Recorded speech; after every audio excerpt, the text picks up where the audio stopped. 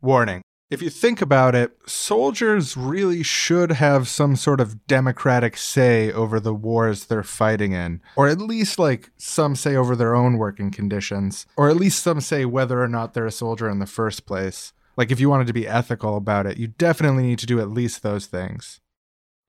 Hello, everybody, and welcome to the Military Obedience Podcast. Ship, you're all our crew at sea.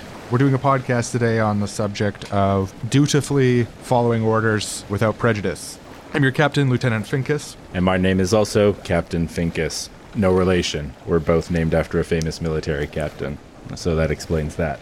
Today's podcast you'll be making under our direct instruction and orders will be about the benefits of order and obeying orders and respecting and loving the Queen herself, Elizabeth. Now, folks, anytime you walk by the portrait of the Queen on the wall there, you are expected to take off your hat. Keeping a piece of fabric on your head when you walk by a portrait of a woman that you've never met, that is unethical. Remember out there today, making a podcast is not fun. We're not here to laugh. We are here to make a serious military podcast about the naturalness and objective good of hierarchy. Yep, and if any of you scumbags thinks that you're going to be a smartass and cause any trouble for us, well, we've got a lot of experience shutting down, intimidating, and breaking people who show any spontaneity, egalitarian values. Don't try to be a hero out there tonight, all right?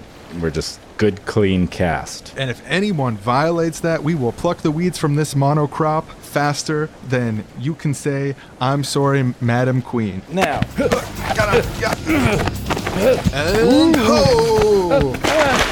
Yay! Who did it? Hey! Woo! Mutiny! Oh my god, my blood is pumping through my body. That was the most intense experience of my life. You read about mutinies in books all day, and then you do it, and it's... Wow. Thank you so much, everyone. That was the most successful and smooth mutiny against an unjust leader in a military ship context I've ever seen. When I woke up this morning, I had no idea that today we would set out to save some souls and maybe save our own, but I think that's exactly what we did today with this mutiny. Oh, and when they were talking about this awful, unethical podcast they wanted to create, I had this knot in my belly just knowing that we'd done a sort of criminal conspiracy together to overthrow them, that we were waiting for the right moment. I was so nervous. Whew, okay. Let's be professional. Hey, folks. My name's Sean. My name's Aaron. And this is the Seriously Wrong podcast now because there was a successful mutiny. And today we're doing an episode on mutinies. I mean, it's a great topic to choose right now because we lived it. It's one of those things that's just a coincidence. Now, unlike us, our guest today has never been involved in a mutiny, but he's done a lot of studying about mutinies. His name is John, and he does the Working Class History podcast. Yeah, it's an awesome interview and discussion today, a completely fascinating and mind-blowing topic. Before we get started, I think all of us mutineers who are now convicts... Against the Queen, too. That's who I kept picturing the whole time.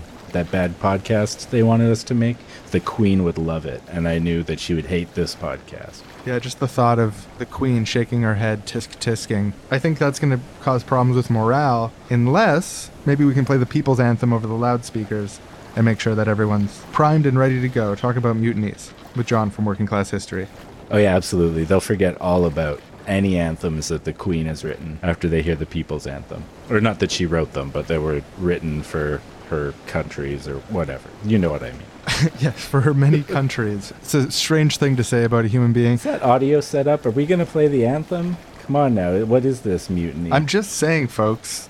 What's the deal with having a queen at all? Was she, by divine right, her family gets to own a bunch of property and be the face that's on the money? At least in Canada, I mean, lots of places around the world, actually, like dozens of countries, face on the money, people from a certain property-owning bloodline. Creepy stuff. Definitely creepy. Okay, now the audio guys are waiting on us now. They're ready, and we're still talking. Oh, boy. Sorry, guys, just think about the queen thing. What the fuck? Let's play the People's Anthem. I'm sorry. I got a little carried away.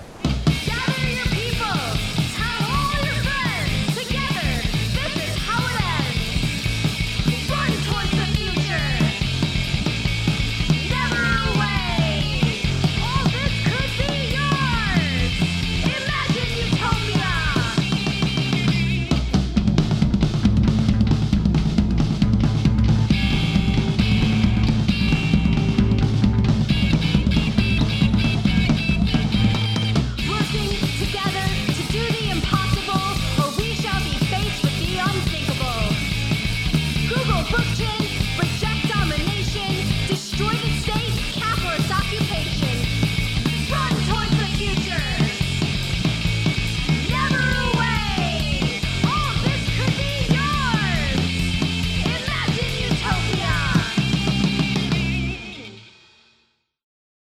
Hello, everyone, and welcome back to the Seriously Wrong podcast. I'm Sean, My name's Aaron. I'm John from the Working Class History podcast. and today we are talking about mutinies, when a group of people rise up against the captain of a ship or rise up against the commander of a unit of soldiers. Mutiny is this anti-authoritarian, it's anti-authoritarianism really put into the verb form. You know, the act of anti-authoritarianism's one of the most extreme versions is mutiny. Yeah, when I first started, I was just kind of reading the emails between you two about this topic. I was like, oh, mutinies, that's so interesting. I've never really thought about mutinies very much. I think there's something about like the military nature of it, and like I don't go for that kind of thing generally, but just thinking about what a mutiny is and what it represents and like what you have to do that, you're in this very intense situation already. Like you're going to be in a war or some command and control hierarchy, and then you have to, with force, take over or disobey. It's a peak intensity situation. Yeah, I think that's right, because in a lot of ways, a mutiny is like a workers' strike. But because it's in the military, everything is more kind of intense anyway. But also, any kind of refusal to obey orders or any rebellion, strike, anything like that is also a crime. So it's not just a civil thing like normal wage workers. It's a crime, and often it's a really serious crime, even punishable by things like long jail time or even death. Yeah, it struck me the definition on Wikipedia is mutiny is a criminal conspiracy among a group of people to openly oppose, change, or overthrow a lawful authority to which they are subject. It's just, I don't know if the neutral voice is coming through on that one. No, it's a really, really high stakes thing. Because, yeah, I was reading about one of the more recent examples of something like a mutiny from some of the links that you had passed on to us, John. And I think it was 2004 in the Iraq War. There was a group of soldiers who chose to not go on a mission to deliver helicopter fuel. If it was interpreted as a mutiny, I was shocked to find it would have been technically punishable by up to death. And the idea that someone would, like, a worker says, I'm going to refuse unsafe work conditions, but you place that within the context of the military and soldiers, and it becomes something that's treated on the level as treasonous behavior that could be executable. Although I think in that specific case, they didn't treat it as a mutiny in a legal sense, partially because of like public relation concerns and stuff like that. They had said that soldiers had raised concerns which were going to be addressed and stuff, and they faced another type of penalty. It's all more or less confidential because of the way that the military court system works. And this is like another thing, is like the military has its own legal and court system, which functions in a parallel and isn't accountable to us on the outside of it to like share information about what happens. The fact that it exists is crazy, but like the specifics of the case, we don't know actually which mutineers, what ended up happening to them in this case of the 2004 refusal. Some of them were transferred, but we don't know like to what degree people were demoted and stuff like that because of the opacity of these organizations. Yeah, and so that kind of case is an example of it being so high stakes actually ended up being of benefit in a way, because the US government at the time didn't want to admit that there'd been a mutiny. And often you do see this in conflicts where governments, or even lower than governments, the military brass, the officers, don't want to admit they've had a mutiny because it makes them look really bad. Yeah, and for you, John, what attracted you to the topic of mutinies as like an area of study? I think the first time I really thought about or heard about mutinies was reading about the Vietnam War and what became a widespread disaffection amongst GIs. And we're going to talk more about Vietnam specifically a bit later. But the topic I found really interesting, especially for those of us who either a bit lefty, or I think if you're interested in ordinary people getting a better deal in the world, then mutinies are important because they're a way that the rank and file in whatever branch of the military or navy or whatever can assert themselves and their interests if they don't want to go on a dangerous mission and get killed. And sort of beyond that, for those of us who want to get rid of capitalism, mutinies are vitally important.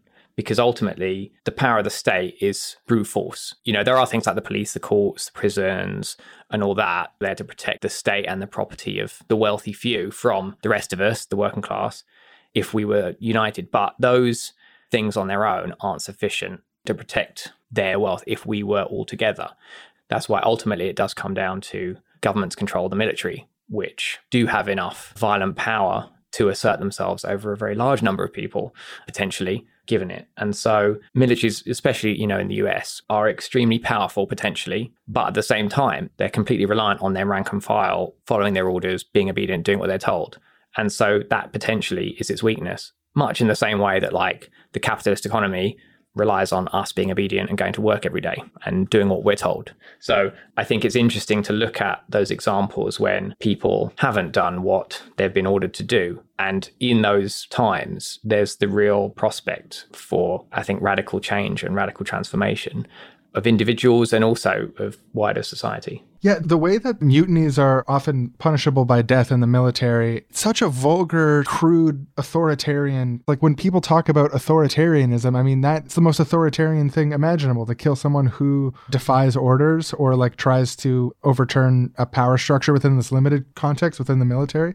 And I think maybe part of the reason that it would be punishable by death above other things is because of the obvious immense power of military power. The ability to use violence to enforce things is like fundamental to the way that the state operates. So there's a very, very strict punishment. And the thing is that because mutinies are defined as conspiracies, it means that it's illegal to organize the soldiers.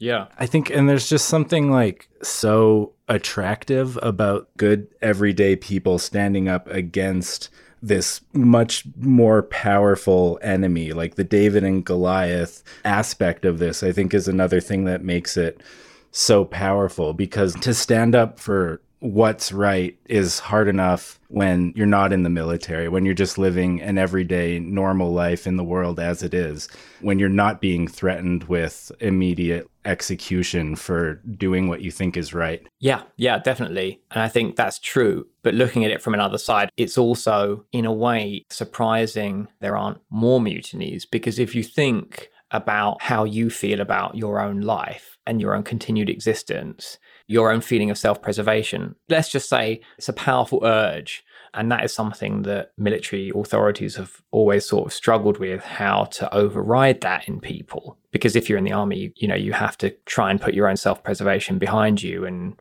do whatever you do for your country or whatever. And that's the reason why the penalties are so high. Because a mutiny, you might avoid possible death, but that's why the punishment has to be certain. And the punishments do have to be so severe because they have to override your wanting to stay alive. Yeah, the logic of a top-down massive military organization like that, it actually can't function without obeying orders at all levels, at all times. Like, it operates from the assumption and necessity that continues to happen. If mutinies were a more regular thing, the whole thing would fall apart. So they have to do everything they possibly can to stop them if they want the thing that they are to keep existing, this military organization. In preparation for this episode, the first thing that came to mind to me was pirates and pirate mutinies. The word mutiny was caught up in the word cloud along with peg legs and hooks and treasure maps and stuff like that. So I tried to look up about pirate mutinies and what the deal is with pirates and mutinies. I was reminded of something really interesting, which is that pirates during the sort of golden age of piracy in 1710 to 1730 era, they had a type of mutiny insurance, which was democratizing the ship to a certain degree, like having elected captains and having elected people and elected roles and stuff like that is a way of preventing mutinies. And also that many examples of people who became pirates was because they conspired to take over a ship, have a mutiny on it, and then use that ship as their pirate ship. And the other thing that I learned was that the punishment for an attempted mutiny that didn't work and a punishment for the captain of an attempted mutiny that did work were both often the same thing, which was marooning when you leave someone on a deserted island. So this is what I've learned about pirates and mutiny. And so I got all the pirate stuff out of my system. Yeah, no, but that is a big part of the history of mutinies and, yeah, them often rebelling. And I mean, if you think about it, that is the easiest way to get a pirate ship if you want to be a pirate. It's just like nick the one that you're on and then change the flag and then boom, pirate ship. Yeah, you're already going to be a pirate. So are you that concerned with like doing things legally? Another great reason to be harsh about mutineers, I mean, from the authoritarian perspective, A successful mutiny could mean a roving band of soldiers of some kind. And a roving band of soldiers is a very dangerous thing for, both authorities, and it could also be, in the sense of pirates, very dangerous for like civilian people who get plundered by these sort of things. And that just reminds me of when it comes to the 2004 mutiny and how like America doesn't want to be seen as having mutinies because it could undermine faith in the mission in the Middle East. If people started being like, oh, why do soldiers not like this mission? Why are they rebelling against their authorities and stuff?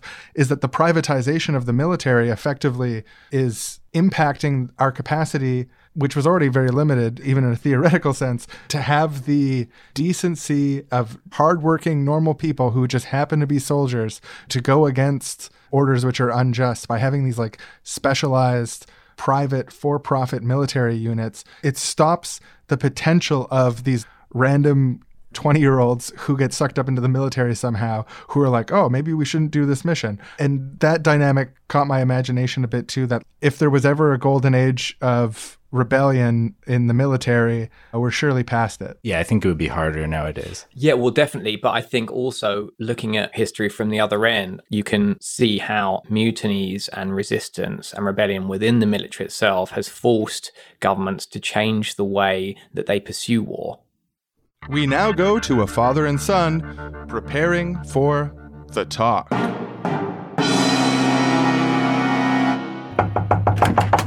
Hello, son. Hey, Dad. Have you tidied your room? Yeah, it's all in the right place, and I'm ready to go play, do kid stuff. Before you do that, I think it's time that we have the talk. Oh, geez. The talk? Am I really old enough? It's time we had the talk about the government. We love the government, don't we, Dad? Well, son, we're not what you'd call rich, so the government's not really ours. Oh, but the government has a big military. Don't they use it to protect us? Well, they use it to protect something, but it's not really us. Why don't you take a seat? Oh, geez. So, have you heard of Adam Smith? Yeah. He's the inventor of capitalism. Not exactly, but close enough. He's economist, philosopher, and he's known as the father of capitalism. He explained what government was pretty simply. He said law and governments may be considered in this and indeed every case as a combination of the rich to oppress the poor and to preserve themselves the inequality of the goods, which would otherwise soon be destroyed by the attacks of the poor who, if not hindered by the government, would soon reduce the others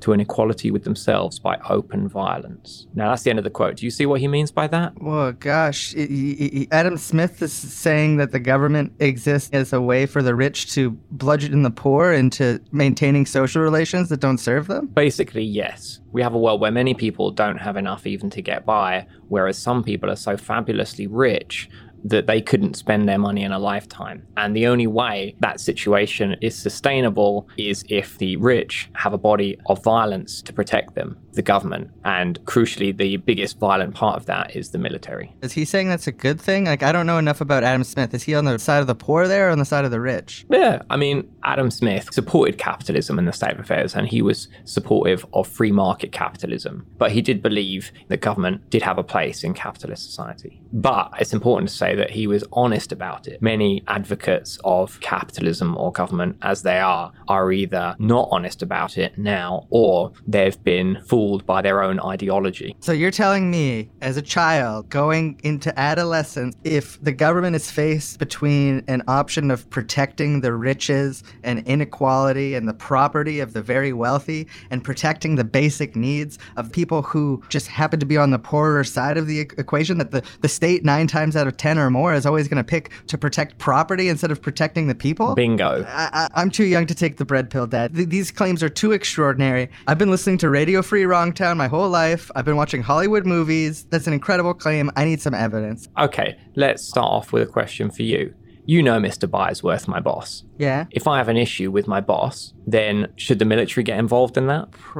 I don't think so. Why would if there was a disagreement between a boss and a worker, why would the military be involved? They're supposed to protect our freedoms. Well, exactly. But in many occasions, when workers have asked their employers for better conditions and have then gone on strike to try and get them, the army has been sent in to kill large numbers of them. So this has happened countless times through history. Just to pick one example, off the top of my head, in Ludlow, Colorado in 1914, mine workers went on strike wanting to be paid in money instead of company scrip. Company scrip, is that when a company issues its own sort of like internal currency for their workers? Yeah, it's tokens that can only be used at the company store instead of actual money that you can spend anywhere. So the National Guard came in and slaughtered dozens of people. Slaughtered? Yeah, they machine gun miners and their families and then burned their tents, killing their wives and children. That's so screwed up. If the government needs to kill a striking worker, I mean, they can take them to trial, right, Dad? And they can find them guilty of something and then execute them humanely. Then You have much to learn. And that was just one example of thousands of times that's happened around the world. And it's not like this is in the distant past. Even in 1960s, the National Guard was called out literally hundreds of times to suppress mostly African American people demonstrating for their rights. And in 1970, truck drivers, Teamsters went on strike for better pay, and then the National Guard was called out against them as well. So this is an ongoing situation. Okay, Dad. Well, I need to go because of something Fortnite related. You young people. But just so I can really chew on it and think about it and in the process sort of make that transition into adulthood in a way. My understanding of the dominant role of the military up until now has been to play a defensive role in stopping foreign invasions of our country, malicious foreign invasions, people wanting to go to war with us. But now you're saying that it's also been used domestically to protect power structure against grassroots disruptions from everyday people like us. What's the sort of ratio there? Just for me to chew on it while I'm gaming and drinking my dew with the boys. Like, how many times was the military used in domestic ways that I wouldn't approve of versus how many times did the military prevent our country from being invaded? Well, son, that's a very specific question. So how about you go and have a bit of a Google? You're Canadian, right? Yes, I am, Dad. Yes, I remember. Take after my mother that way. You go and Google how many times Canadian military force has been used against a foreign invader, as opposed to, say, how many times it's been used against First Nations activists or workers or something like that. And then you can report back. Okay, Dad, thanks. I'll do my own research.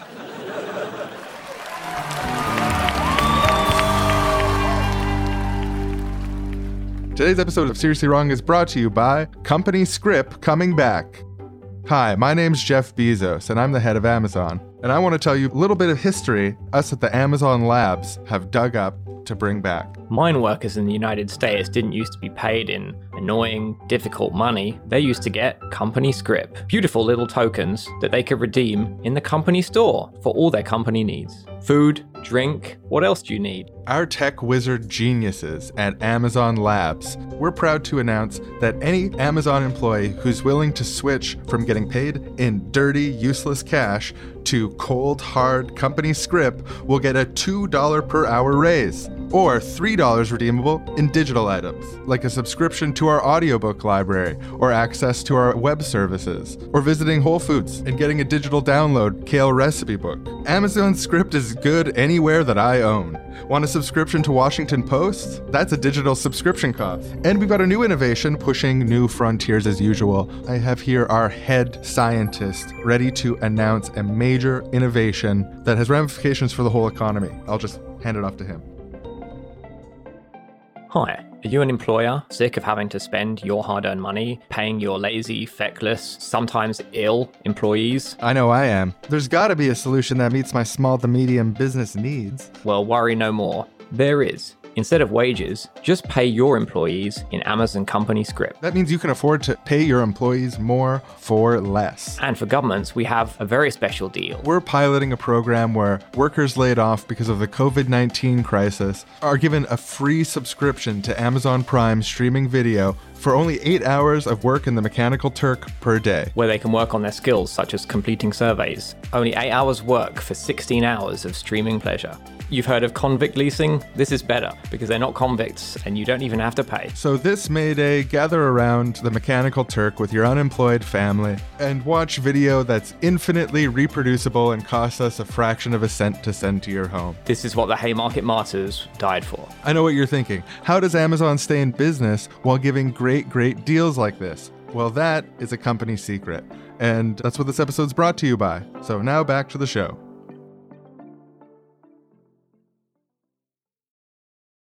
So there isn't a lot of recent U.S. mutinies, with the exception of the 2000 war one that was mentioned, but a fairly recent war, comparatively speaking, where there were quite a bit of mutinies and quite a lot of popular resistance to the military action was the Vietnam War. Right. Well, I think to start off with, there's a good quote from a Marine Colonel, Robert D. Heinel Jr., that he wrote in a military magazine that helps paint a picture of what the situation had become like in the US military in Vietnam. And he wrote, "By every conceivable indicator, our army that remains in Vietnam is in a state approaching collapse, with individual units avoiding or having refused combat, murdering their officers and non-commissioned officers, drug-ridden and dispirited." So I think that kind of paints a picture of what was happening. And as in previous conflicts like World War I, there's mutinies which are kind of spectacular one-off events. But then I think within the same family of rebellion by the rank and file, there's more general and long-standing combat avoidance and just trying to stay alive, which is both more widespread, but it's also harder to quantify or look at often from the perspective of history, because there wasn't like a spectacular event here that you can then write a pamphlet about or whatever. It's more little stuff that happens here and there every day. The Vietnam War was a huge conflict that had large numbers of service people from all over the world. And from the US, there were millions of service people in Vietnam. And especially towards the latter part of the war, it was a very unpopular war. So there was widespread opposition to it. And some of that had spread to the military from the general population, but a lot of it had actually gone the other way, where people who had served in Vietnam began to oppose the war because of what they'd done. And then they came home and they started telling stories to people about what had happened and what was going on, which wasn't really being reported at the time. There were a lot of journalists in Vietnam reporting on the war, and there was a lot of good reporting there. But at the same time, military authorities did have a fair amount of control over what journalists could report, especially when it came to attitudes of service people, because they could limit or increase access to journalists depending on what they wanted them to write about. So yeah, returning service people helped expand anti-war sentiment at home by saying what was going on. And also the widespread anti-war movement in the US was, you could say, infecting service people. And so one thing that anti-war activists did in the US was they set up coffee shops by military bases, which were often kind of countercultural. So obviously at the same time, there was a mass counterculture, rock music, smoking weed, hanging out, having fun. And that was spreading as well. And that kind of went along with, in a lot of cases, anti-authoritarian views, anti-war views, and that sort of thing. So there were these spaces, coffee shops, where service people would just hang out, but also there'd be anti-war materials. It's such a great tactic to think of. And not only was that tactic proposed, but it went into action and was part of a strategy which worked to, ultimately to change minds of soldiers, but was also part of America. I think the fact that those anti-war activists with coffee shops and among other tactics, through pure attacks on people's faith in American decision-making when it came to war, were able to basically help turn America against its own actions to the point where its action wasn't successful. And it's just an amazing thing to think about in that historical context when compared to throughout my lifetime. All of the wars have pretty much unchallenged except for big marches and speakers and books and stuff. That stuff's all good. I'm not trying to shit on that, but there wasn't the cross society effort to slow and stop wars that happened during Vietnam. It's mind boggling to consider how all that sort of fit together. And the countercultural element to even the mutinies on the other side of the water, mutinies amongst American troops who are stationed in Vietnam and other places, there was a countercultural element to that as well, right? Yeah, exactly. And just going back to the coffee shops briefly, because I didn't want to give the wrong impression that it was just kind of outside activists had done it. It was something that very much had the support of people on the base, and they would work together with the people outside. There were anti-war papers that were put out by GIs themselves in the US, and also a bunch of them were published out in Vietnam as well. In terms of the counterculture, yes, that traveled to Vietnam with service people. So just from minor things like it was now fashionable for people to grow their hair long, which is a violation of military standards. And I think with all of this, especially about culture and everything else, you can't forget about racial dynamics. So in the US military, there's a disproportionate number of people of color who serve, particularly African Americans and Native Americans. And especially in the early part of the Vietnam War, which is, just after the Civil Rights Movement, hugely disproportionate numbers of Black Americans are put in combat units because most service people in Vietnam at any one time aren't actively involved in fighting. So there's not much chance they'll actually get killed. But there was a massively disproportionate percentage of Black Americans who were put in combat units. And so especially earlier on in the conflict, there is a hugely disproportionate death toll of African Americans, which obviously had a huge impact, especially in terms of mobilizing opposition to the war and building anti-war sentiment amongst Black GIs. And also there were cultural elements to that. Racial discrimination in the military was widespread, and even things like regulations on hair were very much enforced much more against Black troops than white, and things like that. So the generalized opposition to the officer class or the brass and the military was very much kind of driven by African American service people. Wow. Yeah, and weren't the conditions in Vietnam like really, really bad compared to a lot of other wars? I was reading about just like PTSD recently, and like the diagnosis of PTSD kind of comes into existence after the Vietnam War. And like obviously people had it from previous wars. They called it shell shock. They called it other stuff. But I think the level of the atrocities that were going on, combined with the unpopularness of the war, is going to have massive effects on all of those soldiers' psychologies, not just like in how traumatized they're getting, but also in terms of how likely they are to say, fuck this, let's not participate in this. Yeah, exactly. I think also you can look at how warfare changed through the 20th century, which I think was partly driven by the rebellions that took place during World War I. I mean, obviously technology had an impact as well, but a lot of warfare had started to move away from large numbers of soldiers fighting against each other in a very personal, very face-to-face environment, and move towards more distant things which are less in your face, less in your face ways of killing. Air power, long distance artillery, that sort of thing. Technology had a big impact here. US did use things like air power in Vietnam, and they dropped unimaginable amounts of bombs on Vietnam, Cambodia, and Laos, like more than were used in the whole of World War II. So there's sort of like a trajectory in the U.S. military, and maybe by extension other militaries, where there's like a cluster of mutinies in World War I, and there's a cluster of mutinies in the Vietnam War, that between the two of them really, from the military's perspective, these are like enormous dysfunctions of the military system. So they're trying to figure out ways to like stamp out all of the, in a very literal sense, free thought and action from their soldiers to make sure that they stay perfect units of the mission. And maybe we could say like the penultimate, latest form of this sort of thing is the private military contractor, who is accountable to this entirely different set of criteria and sort of selected for a love of participating in military conflict as like this like very most recent stage of this process of the development of authoritarian style warfare over the last century. Yeah, I think you could say on the one hand, those private battalions of kind of well-paid individuals, and on the flip side, the drone. Yeah, the death from above from someone sitting at a computer in Maryland. Exactly, sitting, basically playing on a Nintendo, blowing up real people at the other end. That's why we need a gamers union, because the gamers, we start with the gamers, and then the gamers can infect the drone operators, which are a subsection of gamer. And then from there, we can have the revolution that we need. That's just one theory that a lot of people are saying. And now we go to a Tinder date.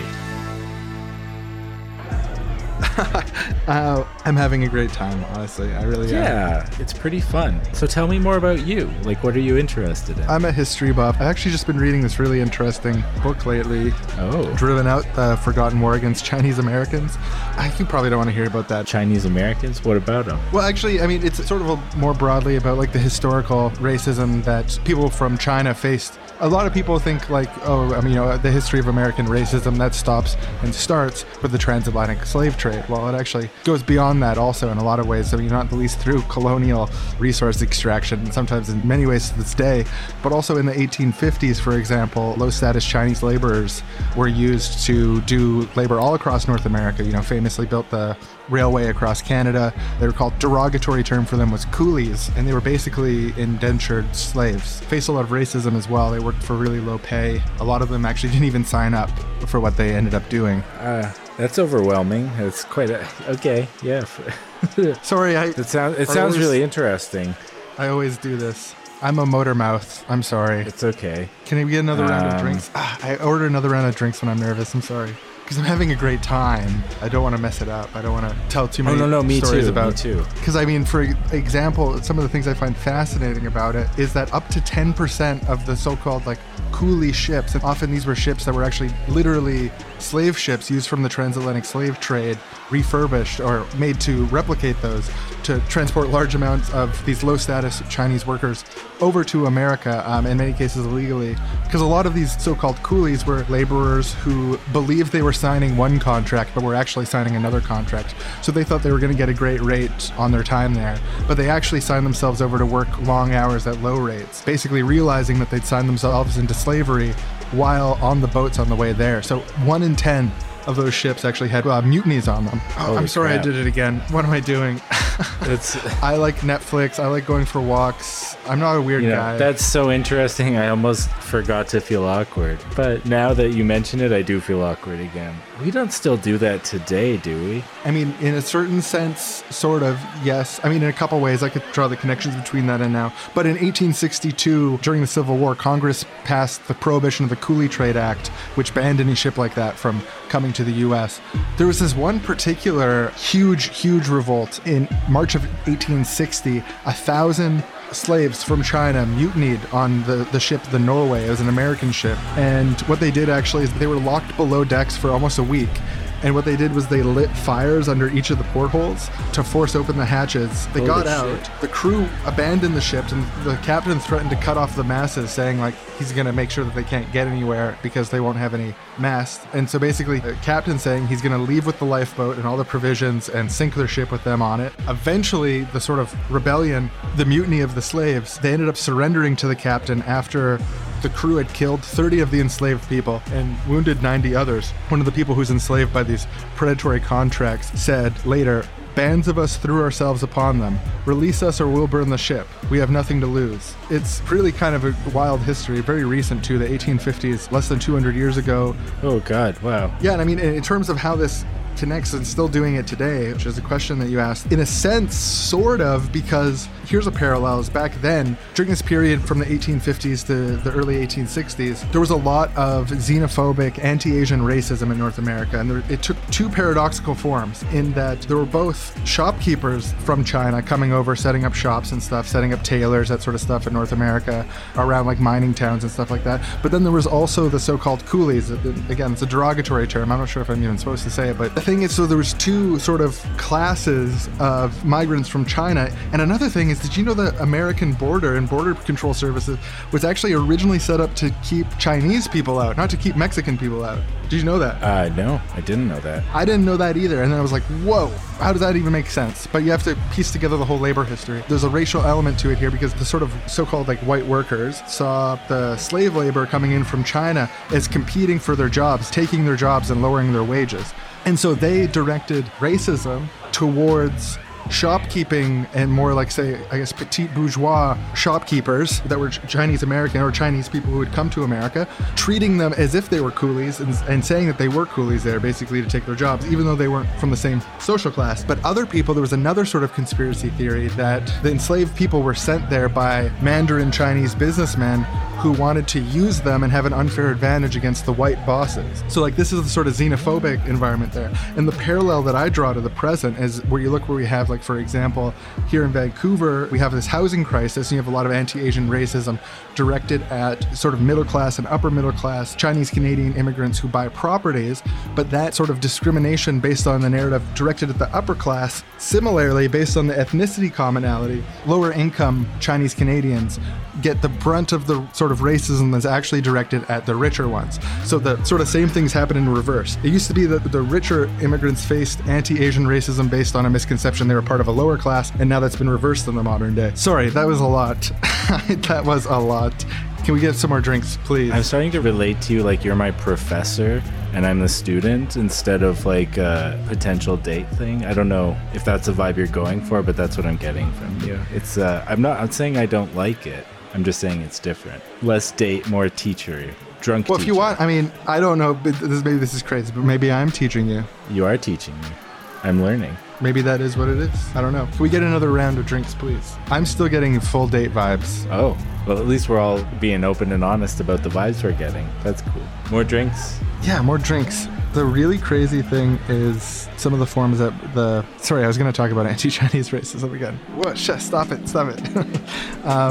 So, have you seen the Duncan Trussell show on Netflix? Oh, yeah. Oh, my God. That last episode with his mom. Oh, yeah. No, I've always loved that episode of his podcast, too. It's actually, like, really worth, yeah. Wow. I cried so many times. It's up there in, I think, podcasting.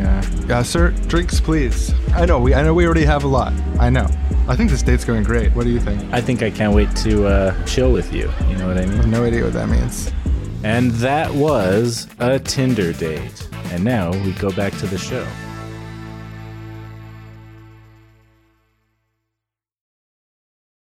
So without losing the strand of the Vietnam War, because I think there's more stuff to say here, I'd love to, just because this is so juicy, to jump back to World War I for a bit, to hear a little bit about how that first cluster of mutinies went about. Like you said that these were spectacular mutinies, and that really piques my interest. Yeah, well, World War I has the most spectacular mutinies in world history, but also, as with later conflicts, there was at the same time a generalized undercurrent of rank and file resistance and avoidance of combat. But sure, we can start off with the biggies, especially it's 2020 now, so this was just over 100 years ago. A lot of countries that were involved in World War I, which obviously yours was one because it used to be owned by us, had centenary commemorations of the conflict, which I don't know how it was in Canada, but in Britain, I don't know how you describe it. I mean, bullshit is maybe one term you could sort of use. I wasn't forced to attend any sort of ceremonies this time, but I remember growing up around this sort of stuff and like the poppies and stuff. Like there is a real solemn, we're so sad about the people who have bravely sacrificed it in the past. Not that that's illegitimate to say that people made sacrifices, or illegitimate to say that they were brave, but that, and this always bugged me as a kid, is that bravery without adjectives is actually not that great. Like you can be very brave doing something horrible.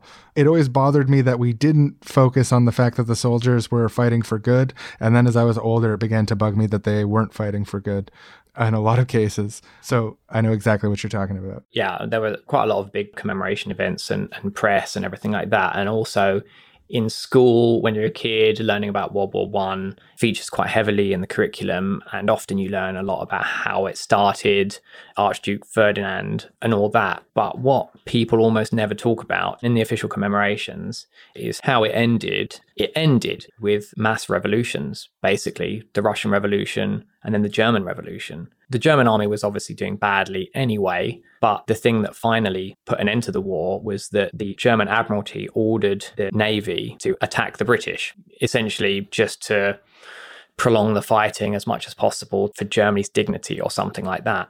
And the sailors said no, and then they all refused, and then they headed to shore and started a revolution, which swept Germany, and then a general strike broke out, and then there were workers and soldiers and sailors' councils set up and down the country that toppled the government. And that was a year after the Russian Revolution in 1917 broke out, which is one of the most momentous events in world history. And a primary factor in it was general upset about being part of this very pointless imperialist war that was essentially fighting over some scraps owned by some people with gold hats so that they could have a bit more land. Something around this time period that I just recently learned about and was told about by a friend is there's a Canadian Siberian force that had refused to attack the Bolshevik Russia, that they refused orders. It was a group of Indigenous Canadian and French Canadian soldiers that refused an order at the end of the First World War, and they refused to attack Russia. Yeah, and that wasn't the only one. After World War One ended, around 21 or 22 countries invaded Russia. And there were multiple mutinies against that because it really did inspire working people everywhere. There was a big mutiny in the French military on the Black Sea, and there were some smaller mutinies in the British Navy as well when people refused to ship out to attack revolutionary Russia. Is it fair to say that in the First World War, because they called it the war to end all wars, and then when they ended that war, they were like, it's Armistice Day, we're not going to have war anymore. But then when World War II came around, they're like, okay, no, we're going to keep doing wars. And the tradition which continues to this day.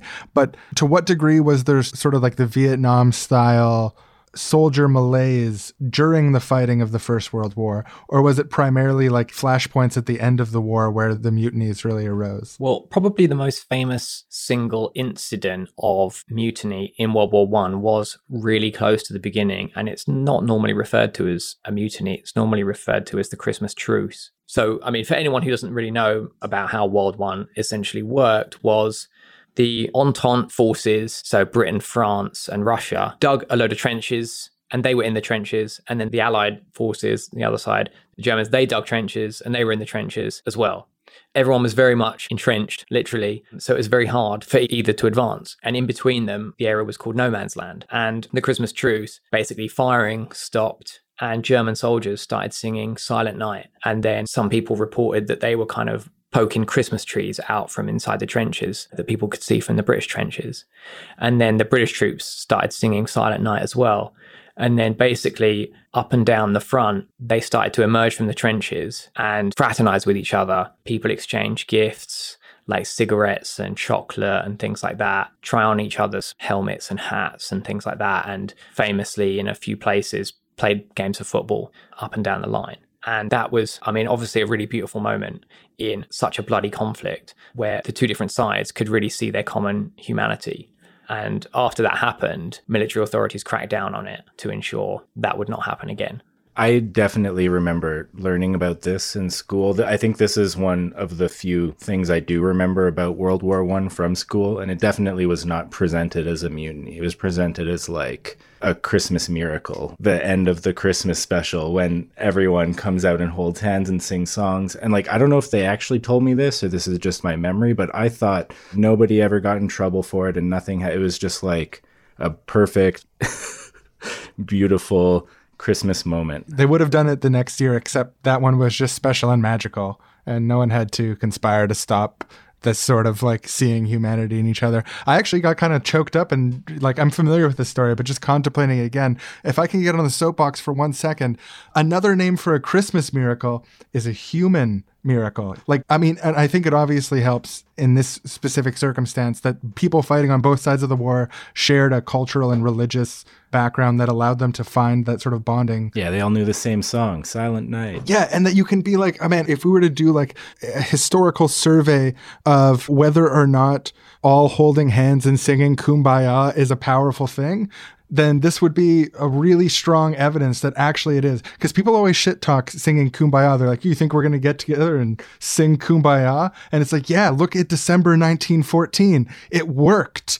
It fucking worked. We did it. We just need to know the same song as these motherfuckers. like, if can you imagine sorry for being so vulgar, but can you imagine if we could just get the guys in ISIS to learn some songs that we really love, like Don't Stop Believing or something? Like, like if you hear of all the American soldiers or the Democratic Federation in Northern Syria or anyone else who's in conflict with ISIS should start sending tapes with Don't Stop Believing on it over to their side, wherever ISIS is, and start loudly singing Don't Stop Believing every now and then to try to build a kinship and pull them out of this hateful authoritarian ideology. But then also similarly, when resistance movements break out against the geopolitical Western order, they'll have to use that tactic as well to get the boots on behalf of the American military. Those guys will connect with them with Don't Stop Believing. That'll be easy, but I think ISIS is the first step. Sorry for the side note here, but just the fact that music like that could be involved in getting people to put down weapons is almost too beautiful to be true. I'm familiar with this story,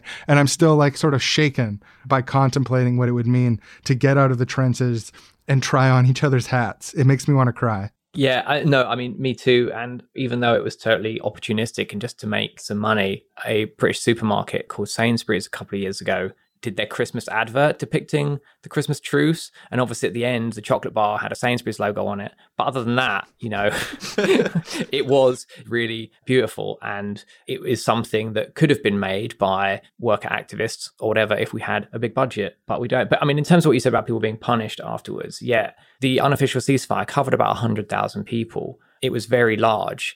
Essentially, that's too many people to punish. And also, I think the fact that it's on Christmas, would be a bit of a PR misfire to penalize people for that. But afterwards, High Command did reissue orders and bring in harsher punishments to stop fraternization. Like, for example, the London Rifle Brigade on the 2nd of January, 1915, kind of sent a memo saying that informal truces with the enemy were to cease and that any officer found having initiated one would be tried by court-martial. Also, after that happened, more people started dying in the war, which then made fraternization less likely. But I think this is where we get into what's potentially more interesting than the spectacular mutinies, which is the general everyday resistance, which in the military, I think it's a lot like workplaces as well, where in history books, a lot spoken about big strikes here, there, and everything. And they are important, but really determining how a society functions and what work looks like and what our everyday lives are like.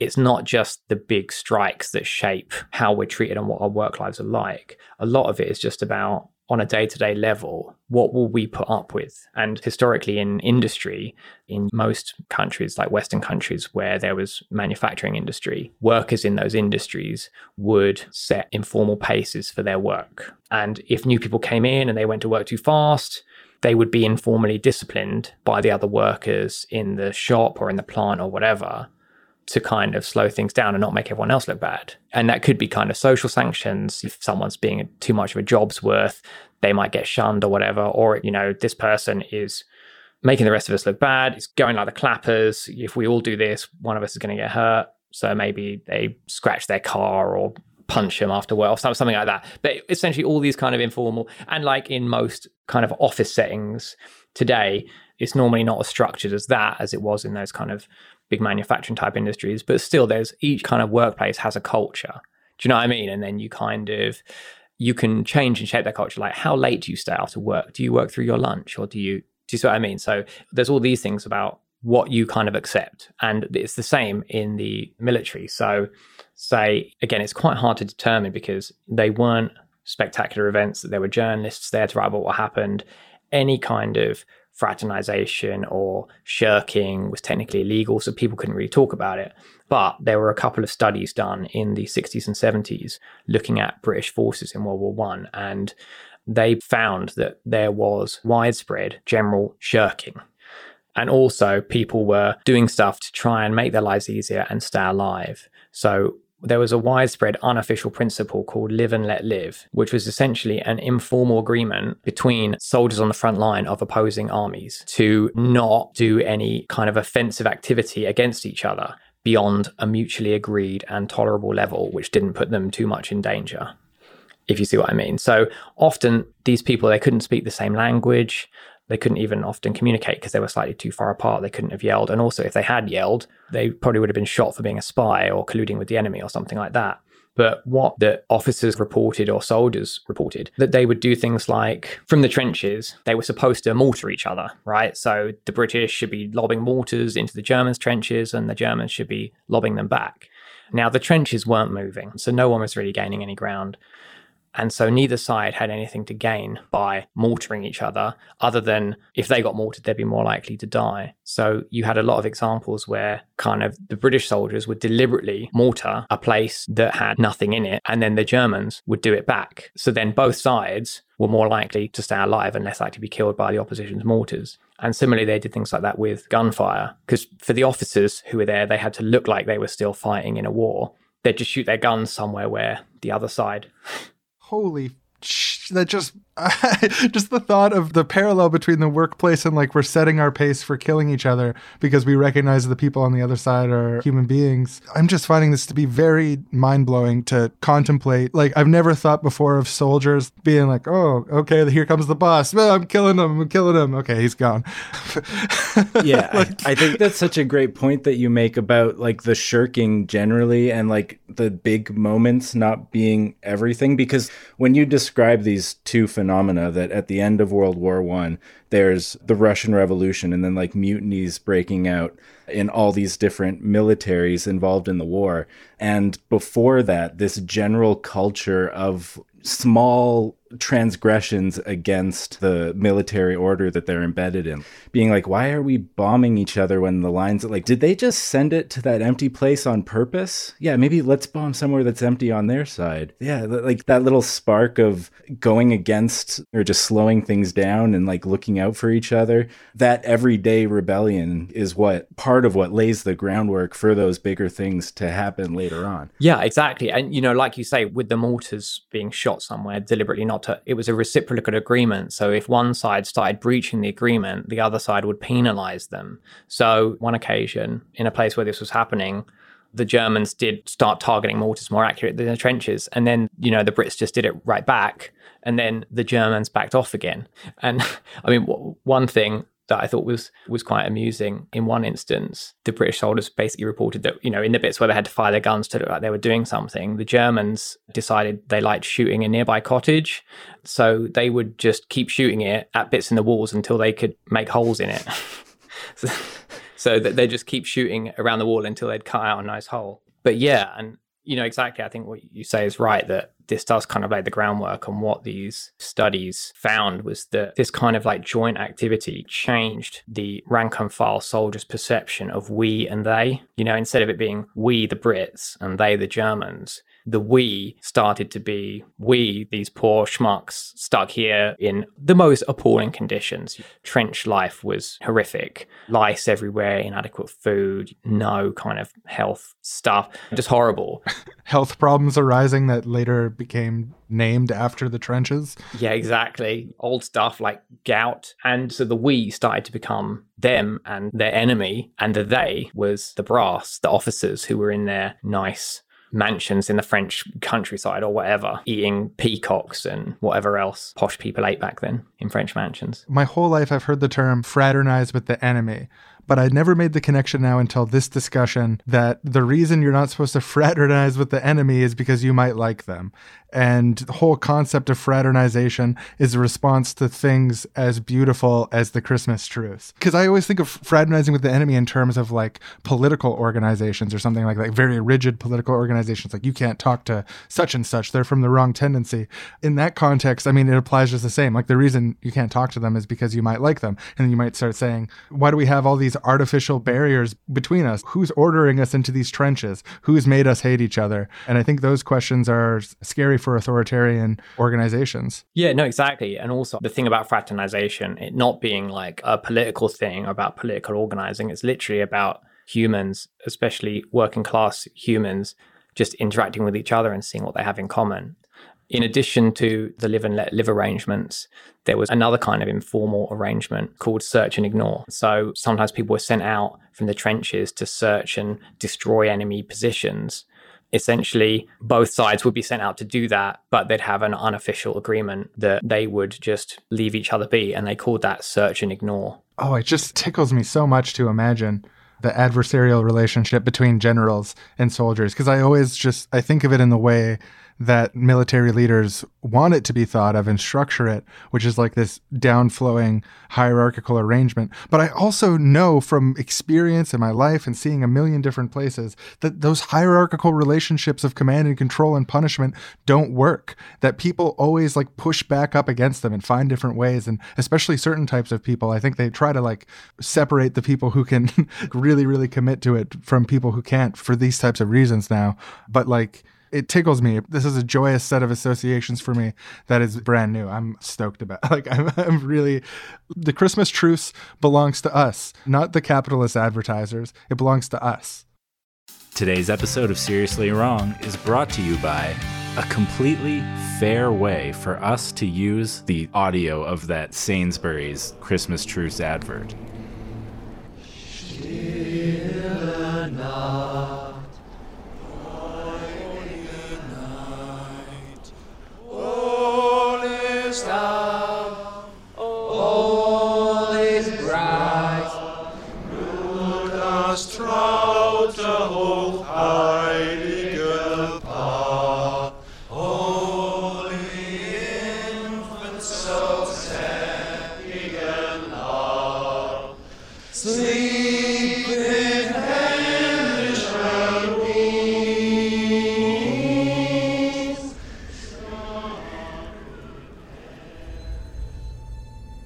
Ein Blitzer kommt! Ein Blitzer kommt! Jim, no, don't do it! Halt! Er ist nicht bewaffnet! My name is Jim. Mein Name ist Otto. Pleased to meet you, Otto. Freut mich. Happy Christmas. Frohe Weihnachten. And that was, in my estimation, a really fair use reproduction of some audio from a Sainsbury's advertisement. You know, you can't see the chocolate bar in the audio, but I'm sure their chocolate bars taste fine. Like most chocolate is good. It has sugar in it, and I don't know if it's fair trade. I've never been to a Sainsbury's. That's not my continent. But if it's not fair trade, you could do a bit better, Sainsbury's. But good job on the advertisement. The human beings who are contracted by Sainsbury's to make that advertisement, big thanks to you.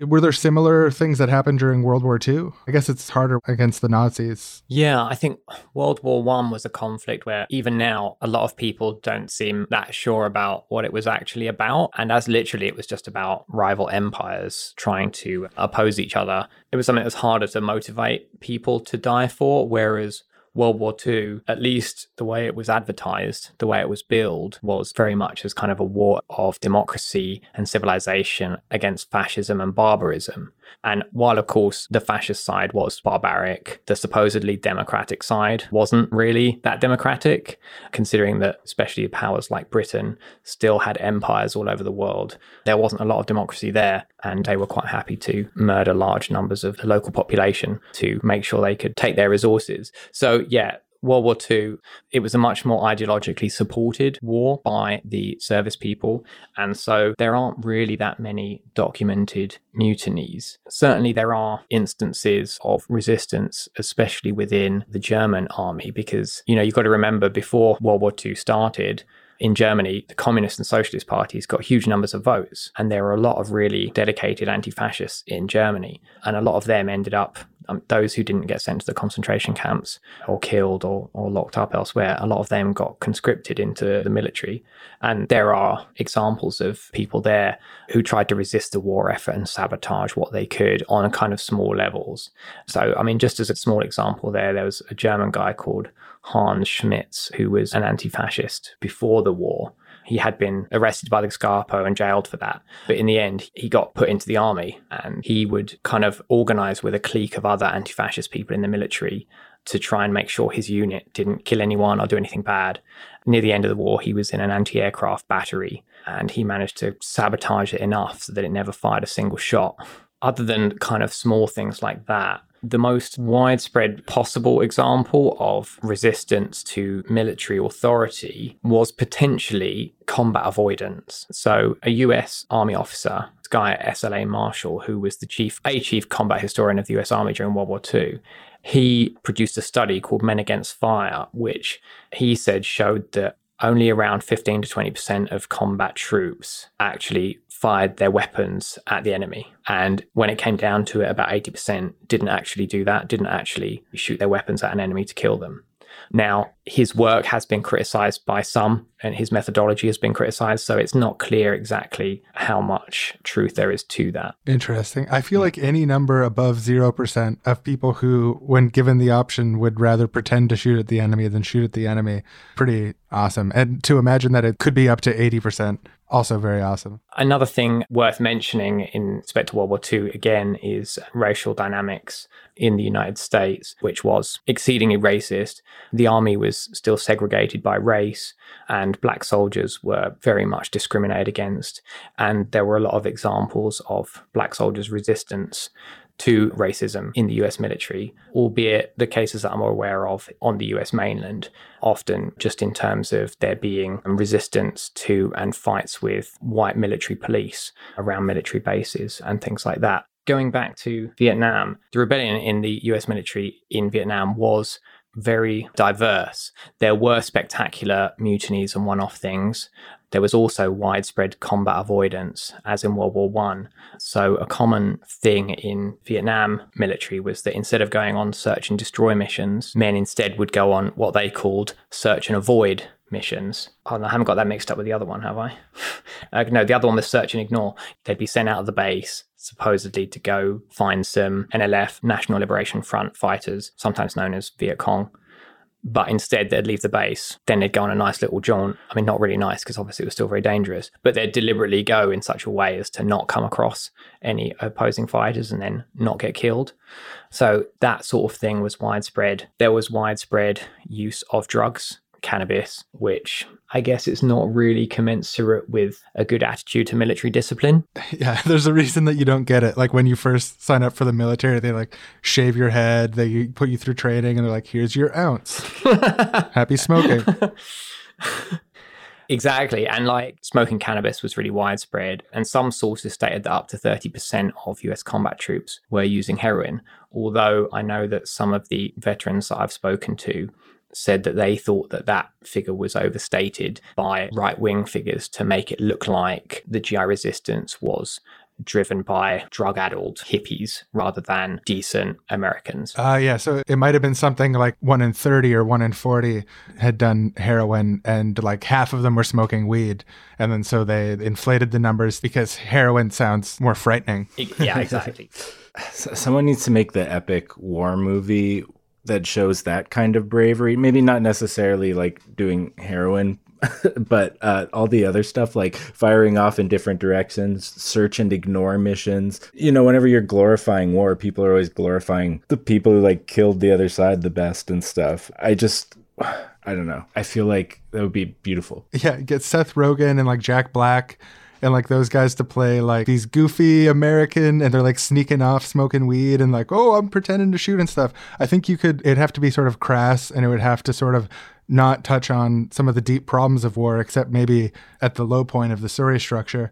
But I think it could really do a lot to help promote pacifism amongst the general population, to have Seth Rogen be the guy who avoided military service, did search and avoid missions and stuff. I think you're really onto something there, Aaron. I think that could be part of our transition to a better society. I was thinking more of like an epic war movie that glorified these behaviors, but I'm down for the comedy as well. That's great. More like Tom Cruise, like sweat going down his face, and he's like shooting away from people, and his internal monologue about their families and stuff.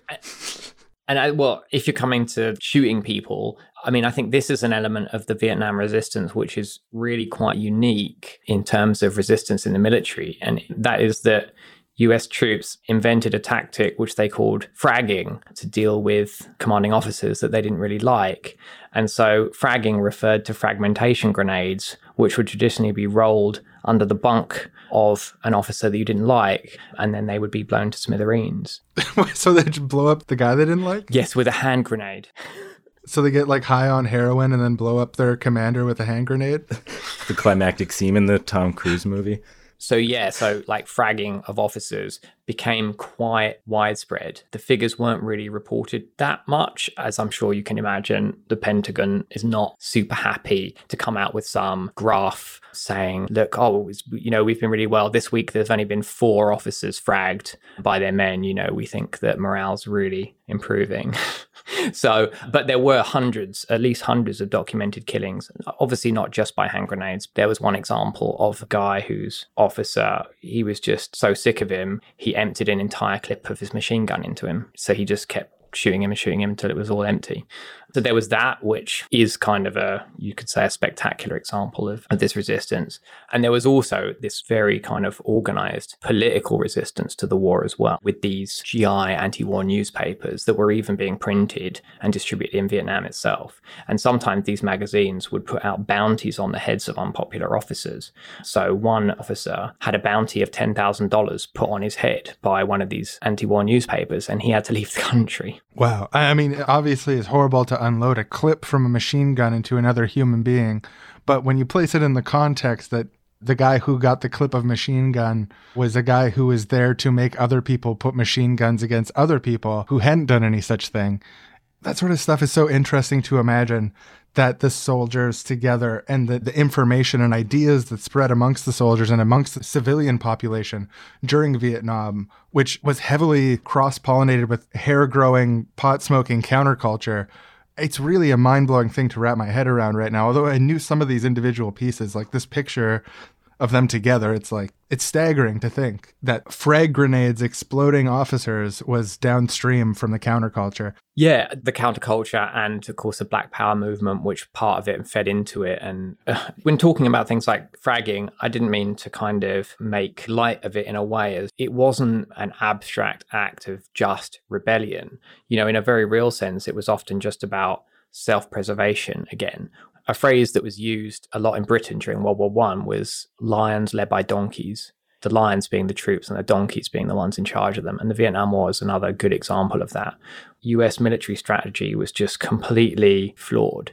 So often you might have a situation where the senior officer would decide to try and take a mountaintop. Generally, in a war, taking land is a win. So the people above you will be like, oh, well done, that's good. But these mountains, they'd have no strategic importance. There may have been a base for the NLF on it, but then if the US comes and throws everything they have at it, then NLF would leave. And then the US troops, they might lose hundreds of people. And then they've got this mountain. They can't just stay there, because if they want to keep the mountain, they'll have to stay there for the whole duration of the war. And there's no point, because that mountain has got nothing useful in it. There's no oil in it. So there's nothing worth staying for. So then they'd have to just leave, and then the NLF would come back. And so in a very real sense, these soldiers were being used as cannon fodder by these trigger-happy officers who just wanted to get a pat on the head. So that's why sometimes, offing them or putting a bounty on their head would be a real material way of, I suppose, putting an alternative for the officers. So they say, well, if I do this and succeed, then I'll get a pat on the head and maybe a promotion. But if I do this, I might get a grenade rolled under me while I'm asleep. They have to actually consider the consequences, which they would not otherwise have had to have done. That's why the pirates democratized their ships, because that exact sort of dynamic. So it's interesting to imagine that sort of context where you middle manager figure, and you need to figure out how much you can keep your troops liking you, but you're between a rock and a hard place. There's two competing authorities that both have a very sort of final say on your behavior. Oh, that music means it's intermission time. This is a time where you can go fill up your popcorn, fill up your pop, stop by the salad bar. So we're all ready for the second part of this episode. But for those of you who are already fed and watered, we have some very special coming attractions to show you during this break. There's something special about these 3 movies. Do you want to tell them what it is, Sean? Yeah, well, you know how sometimes there's something in the air, or producers want something certain in Hollywood, some specific thing. Movies about cowboys are on fire. Get me your best 5 scripts about cowboys. This is how it works in the top.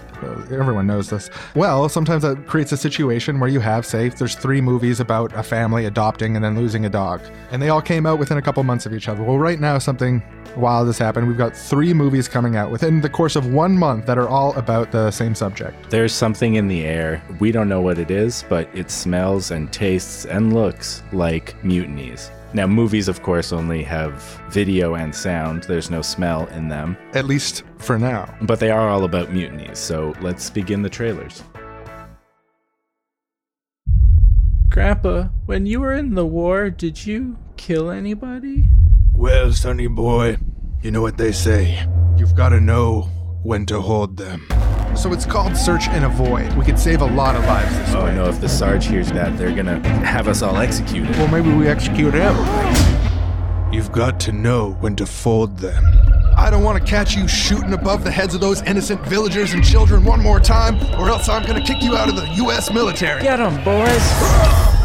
You've got to know when to run and hide. All escaped soldiers, please return Which way to your the beds. rendezvous All point? escaped Oh, soldiers, they're sending the please dogs return after to your us. beds. Have solidarity, Please return to brother. Alpha Our Camp. numbers are Please growing. return By the end of the Alpha year, Camp. we're gonna have every single person in the U.S. military on our side. You'll always protect me, right, Grandpa?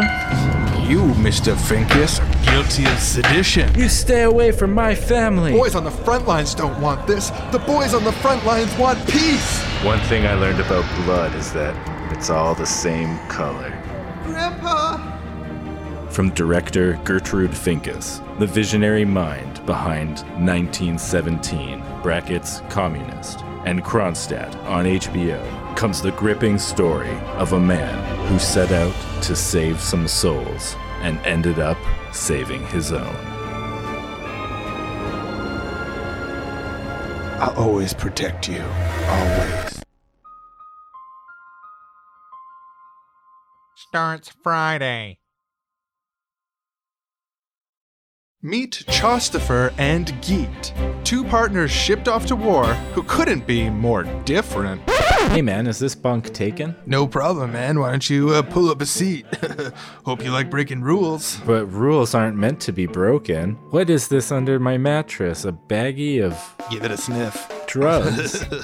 Come on, let's go shirk off work and not shoot anybody. But the sergeant said... The sergeant's a dipshit. Plus, you said but like 8 or 9 times. But, oh no. One of them, a soft-spoken loner from a military family.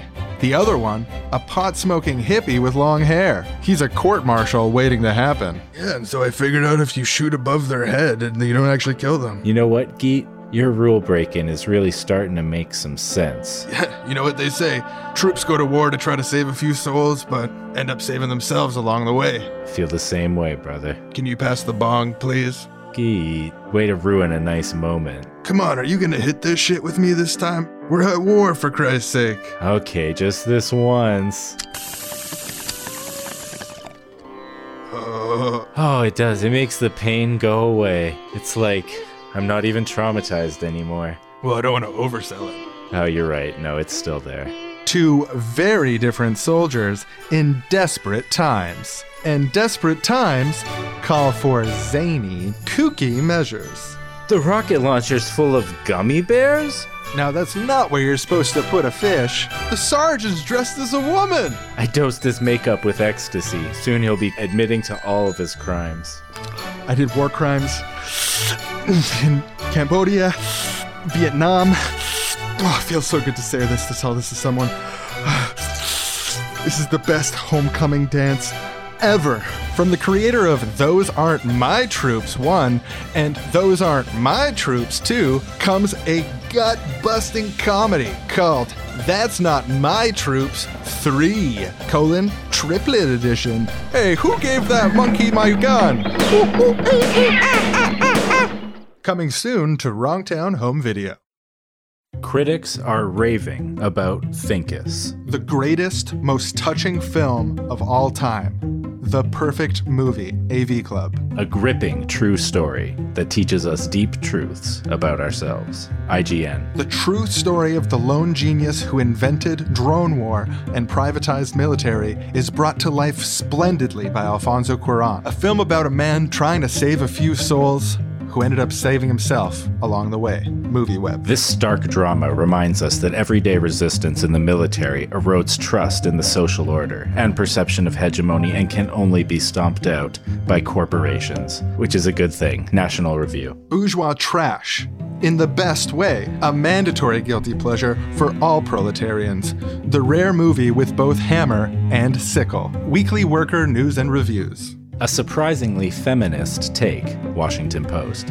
A 10 out of 10 picture event. Civilization has hope after all. It must be saved. The Unabomber. The film that swept the Oscars, winner of 17 Academy Awards, widely praised as the crowning achievement of modern film, is available in stores and on demand now. Bring Finkus home today.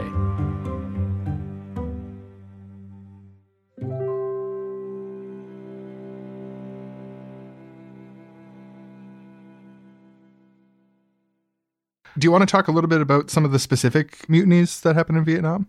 Yeah, and there were a few, mostly relatively small mutinies as part of the conflict and other kind of one-off rebellions. So one of the biggest early rebellions was a riot in Long Binh Jail, a prison which was built by the US military in Vietnam, where they locked up disobedient soldiers. So at Long Binh Jail, it was built for about 400 people, but there were over 700, mostly black soldiers, overcrowded, treated really poorly, mostly white MPs and officers running the place, being racist and oppressive and all that. Eventually, the people detained just got sick of the treatment, couldn't take it anymore, and they rebelled. So this was the early part of the war, still in 1968, and they took control of the jail and set about systematically destroying the whole place.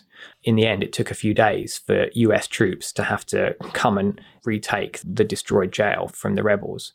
So that was an early rebellion. In other places, there was sabotage on ships. A couple of ships were disabled by sabotage. So the USS Anderson and the USS Ranger were both put out of action. So on the Anderson, someone had dropped a bunch of nuts and bolts and chains down the main gear shaft. On another ship, the USS Kitty Hawk, there was a catalogue of racist incidents that were going on the ship. And when they were in port in the Philippines in Subic Bay, eventually that exploded into a major riot and mutiny on the ship between black sailors and white sailors and officers. It's an interesting thing to think about as a tool in the toolkit if you're like taking the side of mutineers, to be like, whatever else, it looks bad on them if a mutiny succeeds. So that's part of the reason they really like crack down on mutinies. But it's also part of the reason that if you have a successful mutiny, a limited mutiny in a certain sense, the authoritarian military leaders will try to find a way to spin it where they still look good. Because I guess one way to do that is to claim that they're all heroin addicts. But another way to do it is be like, oh no, they raised valid concerns and we addressed those concerns. It was not a mutiny. It was a very normal stuff over there. Yeah, exactly. You know, we decided not to invade that bit of Cambodia. So yeah, that's just amazing to think like how people's integrity and like throughout history, when there's been tons and tons of situations where people were faced, like regular people like you or I were faced with the decision to follow orders and be unethical or not follow orders and risk punishment, and chose to risk punishment instead of doing something they knew was wrong. I can't think of anything more beautiful and more what I would want to define humanity by than anything. It's just such a profound break from hierarchy when people risk it to do that sort of thing. Yeah, and when we talk about these histories so much, like it just, Sean, when you mentioned like this is how I want to see humanity, or this is what I think is fundamental. I can't remember what word you used, but just thinking of the idea of like, oh, humanity has this long history of wars and the extremely pessimistic view that can sometimes give people about like the nature of human goodness and evilness and all that stuff. It's really helpful and edifying to know that even in these kinds of situations, there's often so much pushback going on that isn't talked about in like mainstream narrative about it so much, or like the simplified versions of it that serve the interests of the state. Not to be contrary, I agree with both of you in what you're saying, but I think also in these cases, you know, especially with World War I and the Vietnam War, these rebellions were not just motivated by altruism. They were motivated by someone's self-interest and the desire not to get killed. But I think, you know, that can be just as powerful, if not more so. Yeah, that makes a lot of sense, that it's easier to want to do the moral thing or whatever when your life is also in jeopardy. It strikes me that in normal circumstances, unless we contrive circumstances to make this not true, usually self-protection and altruism are very, very overlapped. In a lot of cases, self-protection and altruism go hand in hand. And it's only in sort of like very limited contrived situations. Like, for example, if your squad leader tells you you're not allowed to play Christmas football with the enemy anymore, that it really becomes that sort of zero-sum thing. So I think that some of the ways that governments, especially like the US and Britain, that the way they've conducted war has changed in part because of these kind of rebellions. I mean, for example, just kind of thinking about it, the Vietnam War wasn't that long ago, right? 50 years ago. And these were US citizen teenagers and young adults who were being sent across the world to have a very high chance of dying, as well as having to do awful things to other people. They did this to millions of people. Can you imagine them trying to do that now? People talk about millennial and how snowflakey they are or whatever. Would you, if the government told you, yeah, so we need you to go and maybe die in a jungle, off you go. What would you think? Sorry, wait, which jungle? Wait, what country is that? And for what purpose? Like, what does this have to do with, are they like Hitler there? Or I think the justifications for the Vietnam War were a little bit less convincing in terms of their moral power. I think that's quite an accurate statement, yeah. Just something about dominoes. What is the shiniest, most positive justification for the Vietnam War? Nothing's coming to mind. I just think of it as senseless war that was abandoned. I mean, I think the way that it would be seen by decent American patriots is communism bad, so you can save them from it. Yeah, stopping the spread. Exactly. Yeah, the domino theory was like different countries become communist and then it all falls in a row and you have to like get in there and stop it because everyone should hate communism. It's awful. Yeah, I don't think people would go for that now either. No, exactly. And even though, obviously the struggles in the 1960s and 70s, working class struggles and other struggles of different groups, the women's movement, Black Power movement, LGBTQ liberation movement, and all that, those struggles and what they referred to at the time as the American Indian movement of Native Americans were bigger and more visible than today. I think that you've got to think what life was like before that point, where largely the government could just say, yeah, okay, we want a few million of you to go and kill a load of people over here. Tens of thousands of you at least are going to die. But what are you going to do? You've got to do it for the flag. I mean, I don't think that I'm being optimistic about my fellow people now. That I just think if the government said that nowadays, they would be swiftly overthrown. Yeah, I don't think people would go for... Because I always think of Vietnam in terms of what became of it. But to imagine sort of like the beginning gall of the Vietnam War, to go to war for such craven geopolitical interests, it's right to draw a distinction between the way that they talk about and operate modern wars, which is also horrifying, and that sort of just like extremely blatant just meat grinder of young American people. It's not the same anymore. Yeah, in that, conflicts now, obviously there are still horrific wars, but there has not been a land invasion of the scale of Vietnam by the US since then. And I think there is a reason for that, because it's not like the US hasn't wanted to do it. It's not like the US government wouldn't want to overtake a load of stuff. But they've moved to a more professionalized standing army, which is more separate from the rest of the population. There hasn't been that kind of mass draft or conscription. And also there's been more of a move to essentially more alienated ways of killing through things like, if you're a drone operator, that choice of do you do the good thing of not killing people is a much harder thing to do because you're not risking your life. Your sense of self-preservation doesn't push you to do the altruistic thing. Your sense of self-preservation in that sense, just like, well, I'm going to kill these people because this is my job. I don't want to get court-martialed. I bet you if you brought in some of the people who are on the other end of the joystick, into the office where people are at their computers doing this sort of thing, and the drone operators got to try on their hats, and they got to try on the drone operators' hats, it would make doing that job very different from then on. Yeah. And I mean, we can think of drones as basically a device designed by military leaders to prevent the trading of hats, in a sense. Yeah, and chocolate bars and cigarettes and that sort of thing. Singing the same songs. Yeah, there's no little speaker on the drone where you can play Don't Stop Believing to show them that you're both on the same side, the human side. There's no option there. Yeah. I mean, obviously, drones are just kind of an example, but the same goes for a lot of the other kind of weaponry that was most used in recent conflicts, things like cruise missiles, airstrikes, daisy cutters, and so on. The death toll, even though a lot of US and allied UK or whatever troops have died in those conflicts, it's been an order of difference away from what it was in the Vietnam War era.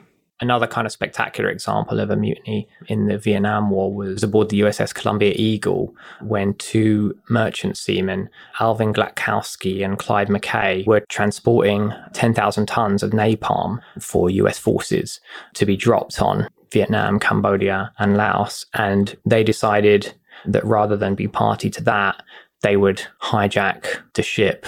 So they smuggled guns on board, hijacked the ship, and sailed it to Cambodia, which was a neutral country at the time, to try to take the arms out of the war. You did a 6-part series on this where you were able to talk to some of the people who were involved, right? Yeah, I was very honored to be able to speak with Alvin Glatkowski, who was one of those mutineers, about what happened. Basically, it's too long to go into here, but essentially after they arrived in Cambodia, events happened which they could not have foreseen, which unfortunately ended up going very badly for the both of them. But that is another story. Cool. Well, we'll link the series in the description of this episode too, so people can check it out, because it is like a absolutely mind-bending story. It's the most recent armed mutiny in U.S. history, right? Aboard a vessel, yes. I think depending on your language. Oh, I see. There's a more recent armed mutiny not inside a vessel where like soldiers turn their guns on their... Well, I think you could probably argue some of the fragging incidents might have counted. Do you know what I mean? Yeah. But yeah, okay, yeah, that makes sense. Yeah, like during the Vietnam War, people were sort of more regularly turning their guns on the people above them. Exactly. And in Iraq and Afghanistan recently, there have been a couple of examples of people working for the US military going on shooting sprees in those bases.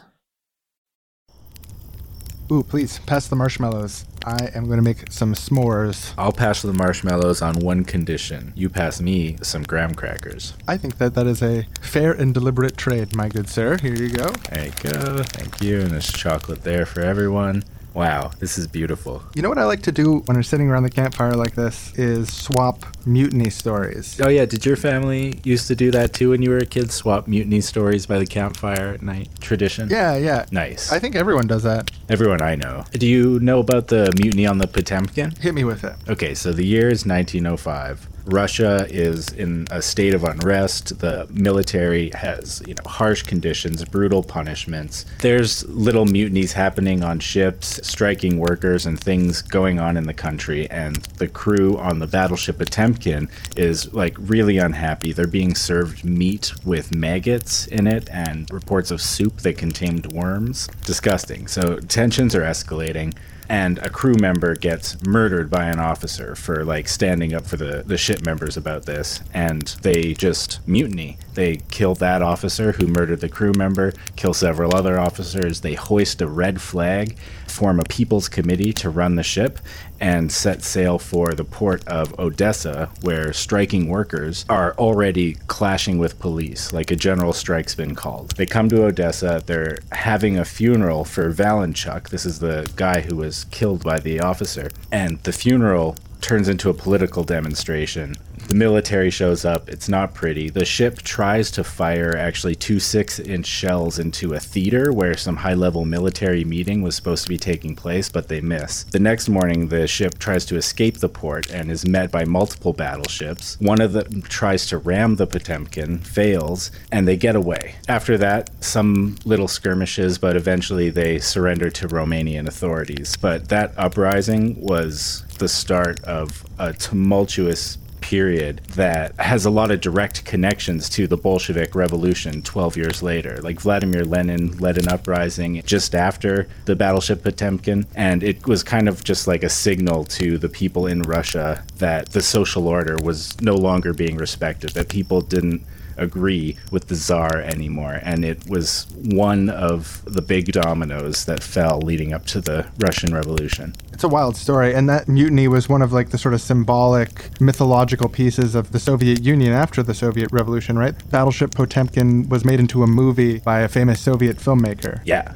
Absolutely. I think Sergei Eisenstein was his name. He was a pioneer of montages back before montages were really a known thing. Okay, here's one. Here's a good little mutiny story. Gather around, folks. The year is 1862. There's an enslaved man by the name of Robert Smalls. He's got a wife and a kid, all enslaved people, up for auction, basically, facing a time in the near future where they might be sold off to different families and separated. So Smalls, he's like 23. He's working on this Confederate ship, and he's so worried about being separated from his wife and his kid. So heartbreaking to him to think that that might happen if she was sold to a different family or his kid was sold to someone, and decides that he's got to try to make a break for it. They've got to try to escape slavery somehow, even if it meant risk being beaten and likely killed. Any man who's involved in a slave revolt of any kind would likely be killed, and the women and children would be badly punished. So they were on this boat. It was a Confederate boat, a military boat that the officers left at night. They left the black slaves in charge of maintaining the boat at night, and they would go home to like their wives and families and stuff for the night in the city, because they actually believed slaves were naturally docile. They believed that it was impossible for this sort of thing to happen. They wouldn't even consider it as a possibility. So one night when they're all home, Robert Smalls has been working for months talking to the other enslaved people on the ship to say, we got to make a break for it. And it's obviously a tough decision. The stakes are really high, but nobody wants to be human property. It's a pretty dehumanizing condition they're in, and they face the threat of unknown horrors around the corner, even when things are going well. So he's able to convince people it's a good idea. And one night in 1862, during the night when they were alone on the ship, in the fog, they took the Confederate ship out of port and put up a Confederate flag and a flag of South Carolina. So they appeared like a Confederate ship, and they acted like they were just a regular ship going about sort of on their rounds. And he knew the sort of secret code, what to toot on the horn that would let other Confederate ships know that it was a Confederate ship and let them by. And they eventually find Union ships. So this is during the Civil War, and the Union ships come to ram them. The Union ships are going to ram into their boat to try to sink them. And they yell from the side of it, get their attention, and basically are saved by the Union. They're freed from slavery. By stealing his master's boat, this enslaved man, age 23, escaped from slavery with his family by committing a mutiny. Wow, that's amazing. That's such a good story. He ended up living to an old age and being free for the rest of his life. He actually let his master's wife move into one of his properties in her old age. Like the nicest guy in the world. Okay, I got one. So it's 1968, and tensions between North and South Korea are high. North Korea had just attempted to assassinate the president of South Korea, and so the Korean Central Intelligence Agency, their major intelligence agency in South Korea, formed a black ops crew called Unit 684 in order to assassinate the North Korean leader, Kim Il-sung. So what they did is they recruited 31 petty criminals and unemployed youths and put them through like 3 years of intense physical training. Like they're trying to turn these 31 criminals and youths into assassins that can take down Kim Il-sung. The training's so intense that 7 of them die during this 3-year-long training period. But the other thing that happens during these 3 years is that relations between the two countries start to improve. And so the assassination plan is abandoned. And at that point, the 24 members who are still alive of this crew after all that training kind of freak out. And they kill all but 6 of their guards, head to shore, and hijack a bus to head to Seoul. They don't actually make it very far, though. The bus gets stopped by the army. There's a fight. 20 of the 24 members are either shot or commit suicide right then and there by hand grenade. And then the 4 remaining members are captured, sentenced to death by military tribunal, executed, and then all information about this event is like completely covered up and hidden from the public for 34 years. Until like this movie comes out in 2003 called Silmido, and an official report on the mutiny by the government a few years later. Gonna have to head to the tent soon and catch some shut-eye, but yeah. I think I got one last mutiny story in me, one last little historical mutiny, and it's a doozy. Nice. Let's hear it. I can't wait. So have you ever seen the film The Hunt for Red October? It's based on a Tom Clancy book. It came out in like 1990. Ooh. I think I fell asleep to it once. So it basically, in The Hunt for Red October, Tom Clancy says this is based on a true story. There was this guy, Valery Sablin. He's a Soviet naval officer who hijacked a submarine to leave the Soviet Union. And in the book version, it turns out that the mutineering Soviet officer wanted to defect to America because they hated communism so much. The real story that's based on which happened in 1975, is a little more interesting. Valery Sablin was not pro-America. He wasn't against communism. Him and his crew mutinied because they were anti-Stalinists who wanted to restore Leninist ideals of directly democratic Soviets. He felt that there was privilege and inequality and corruption in Soviet Russia, and these things went against the communist ethos, and his best chance to make a difference was to inspire a new cultural revolution which could bring a new wave of revolutionary movements and complete the revolution of 1917 to achieve a path towards communism. And he was a naval officer. He's about 30 years old. And part of his job is to teach his personnel about Marxism-Leninism, the Stalinist official ideology of the Soviet Union. Instead of using like regular sort of lesson guides there, he used this as an opportunity to build connections with his staff and radicalize them against Soviet bureaucracy. So he would tell them tales about like the October Revolution, the revolutionary period, and try to stoke their desires to improve the USSR and bring about real socialism. He should have taught them about the Potemkin. Well, he almost certainly did. Actually, I'd say 110% he did, because we know that after their plan struck into action, one of the things that they did was they locked a non-sympathetic officer in a room to force him to watch the Battleship Potemkin movie that was made in 1925. Wow. So after taking control of the ship and heading on the way to their destination, he attempted to broadcast a message to the people of Russia. He asked the radio operator to send his message to the people all across Russia to a radio channel that can be heard by all. But what they ended up doing was they ended up encrypting the message in such a way that only his commanding officers could hear his message. But this is what he tried to say to the Russian people. He tried to say, "I address myself to those of you who take our revolutionary past to their hearts, to those who can think critically but not cynically about our present and about the future of our people. Ours is a purely political act. The real traitors to the motherland will be those who attempt to stop us.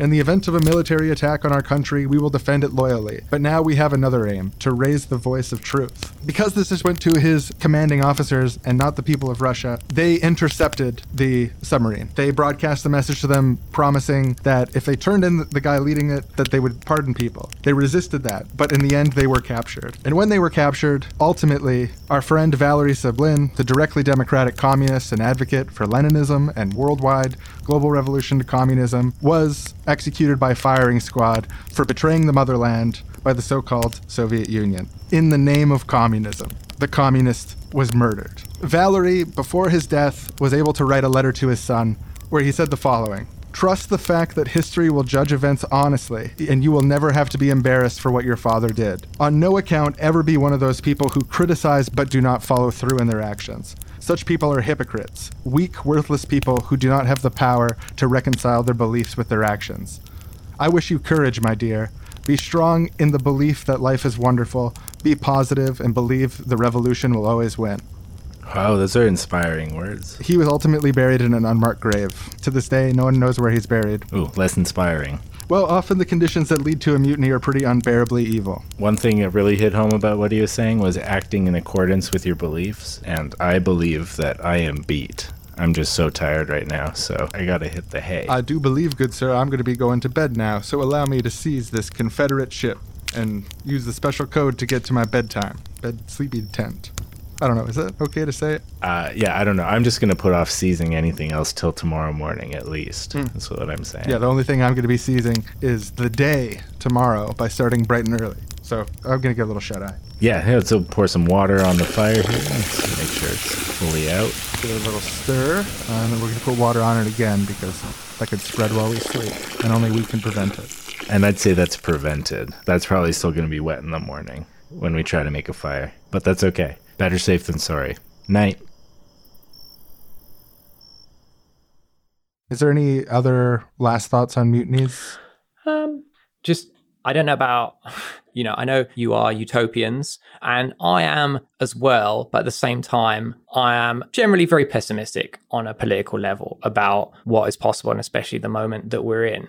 But I do think that often we don't give ourselves credit as a general population, as a working class, on where we are now. And I really think that when you compare the situation we're in now, which seems in many ways like really dark, really terrible times, and in a lot of ways they are, I think in other ways, it really helps to look at where we've come from and what things were like before, and that things really have changed. And that while I'm generally very pessimistic, I think that ultimately those staying in power, if they want to do so forever, they have to rely on the fact that large numbers of us are going to be prepared to die and kill people who maybe have a different language to us or look slightly different to us on a mass scale. And in the past, they've always been able to rely on that. But these struggles that have gone before have shown that we have more in common amongst ourselves than we do with them. And I think that that is not something that they'll always be able to rely on. So I think, that is something we can sort of give ourselves as a positive. No, it's an amazing point that I think it is one of the good sides of the telecommunications networks, that it is a lot easier than before to see the things that we have in common. We've used the term before, access to ideology, which is like how the internet sort of allows you to look at things comparatively. And that free access to comparative ideology is something that's like very sort of new in history. Like people were often sort of given either one or two things to sort of choose between. The internet, in a sense, allows us, despite all of its, I think, shortcomings and issues towards human emancipation and liberty, like surveillance and et cetera, it allows us to take a step back in a way and see a larger scope of things more easily and in a less controlled way. Like, I think there is a good side to it there in the current moment that we're in. And with stuff like international music and international movies and television where people watch subtitled or dubbed things and have connections to cultures that are regionally far away from them. The degree of like sort of interdependence in a cultural sense right now is also sort of a modern historical thing that we're experiencing. I think it is worth reflecting on and celebrating the progress we've made along those lanes. Because I think you're right to say it's harder than ever to make people be willing to kill each other in mass numbers just because they look slightly different or speak a different language. People can still pull it off, and it's definitely going to be a potentiality that sticks with us, I think, for a long time. But on that scale, I think we can sort of look at the countercultural movement in Vietnam even as a turning point in history around that kind of stuff. And it's interesting to imagine how that might interconnect with, like, this is getting pretty off topic, but the proliferation of LSD and like psychedelic music and imagery and this like countercultural stuff mingling with the political stuff, letting your hair grow out stuff. We could look at it as this pivot point where the hippies won in a way. I really love that idea. Not to say that there isn't despicable, horrible things going on now which exceed even our wildest dreams, which is also probably true. Well, this has been an awesome discussion. I feel like I've had my mind blown more than once when conceiving some of the interplay between conceptions of worker organizing and military organizing to some of these specific historical incidents. And just generally, when you look up like the history of mutinies, the type of mutiny that people record are all just these fantastical events where just this startling thing happens and things are thrown on their head. And it's so dramatic. And like, every individual mutiny that I learned about during the course of this episode is this mind-blowing spectacle of high drama. It's just a fascinating, fascinating subject. So I really appreciate you taking your time to share some of your insight on that subject from your experience with interviewing these people and other sources. It was really an awesome interview, I thought. Oh, thanks. Yeah, it was fun talking to you all as well. And yeah, you could talk about literally any one of these things for a whole episode. So I hope I haven't rambled too much on about anything in particular. No, it's great. We loved listening to it. Yeah, I think, and the stack goes deeper. Like for people who are listening, we have barely scratched the surface of what mutinies are like, and these examples of them it's just, yeah, fascinating stuff. So John, for the Working Class History podcast, where can people find that to check it out? Yeah, so WCH is on all major podcast apps. Just look for Working Class History, and Patreon. Our website is workingclasshistory.com, and we've got accounts on Facebook, Instagram, and Twitter, just all called Working Class History, that you can check out. And if you're listening to this on the Working Class History feed, you can check us out at seriouslywrong.com. It's SRSLYWRONG.com. We're also on Patreon, Facebook, Twitter, and so on as well. So yeah, thanks a lot for coming on the show this week and doing this collab with us. This was like really, really cool. Mutinies are not just fascinating, but really mind-blowing stuff. Yeah, all good fun. Also, thank you guys so much for doing it as well. I appreciate you speaking with me and obviously doing the great work on the podcast generally. But yeah, it's been great doing this. Hopefully people like it. And if you do like the Working Class History podcast, definitely check out Seriously Wrong and hit the subscribe button. Yeah, definitely. Back to you as well. Yeah, definitely check out Working Class History, and especially the episodes that we linked. If you want to learn more about what we talked about today, I am extremely interested to hear this Living Mutineer story.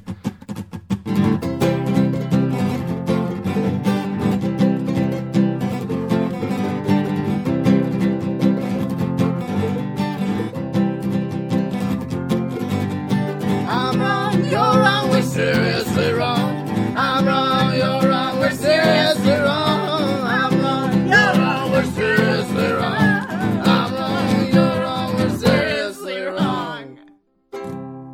Next time on Seriously Wrong. Whew. What a interesting topic. Great work. Yeah, I'm so glad that we overthrew and mutinied against those other guys who wanted to make the Queen podcast or whatever. This was so much better. And that's that. It is what it is. This is the new normal. I'm comfortable here. Yeah, I think we're going to be making a lot of podcasts with us as the head of this ship. And Get up! They shot me through the...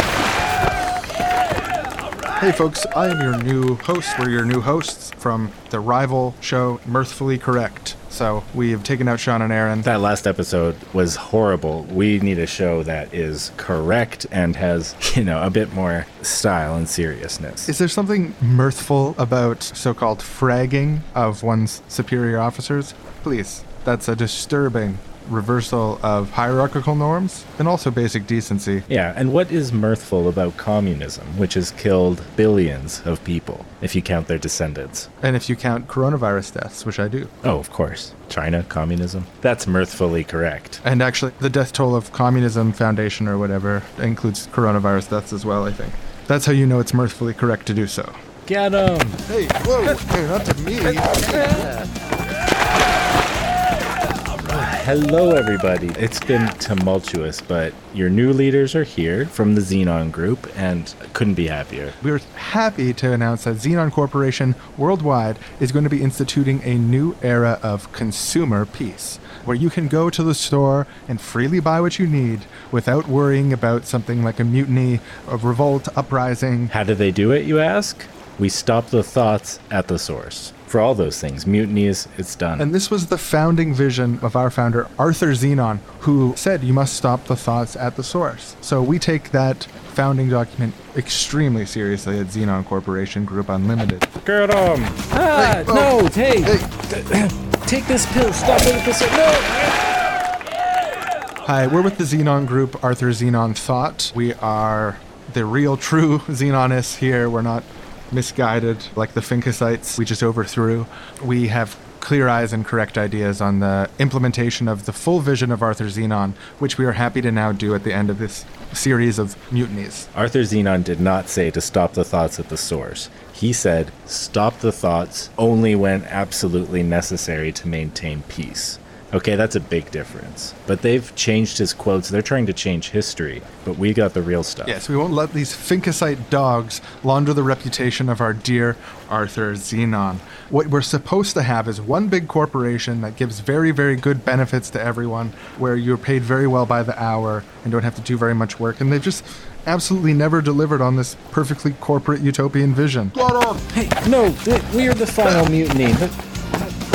Mutiny belongs to our sect. Hey everybody, so that was the last mutiny, rest assured. Just to clear something up, we are the real Finkasists. To associate Finkus with anyone from Xenon Group is just wrong. It's simply a different Finkus.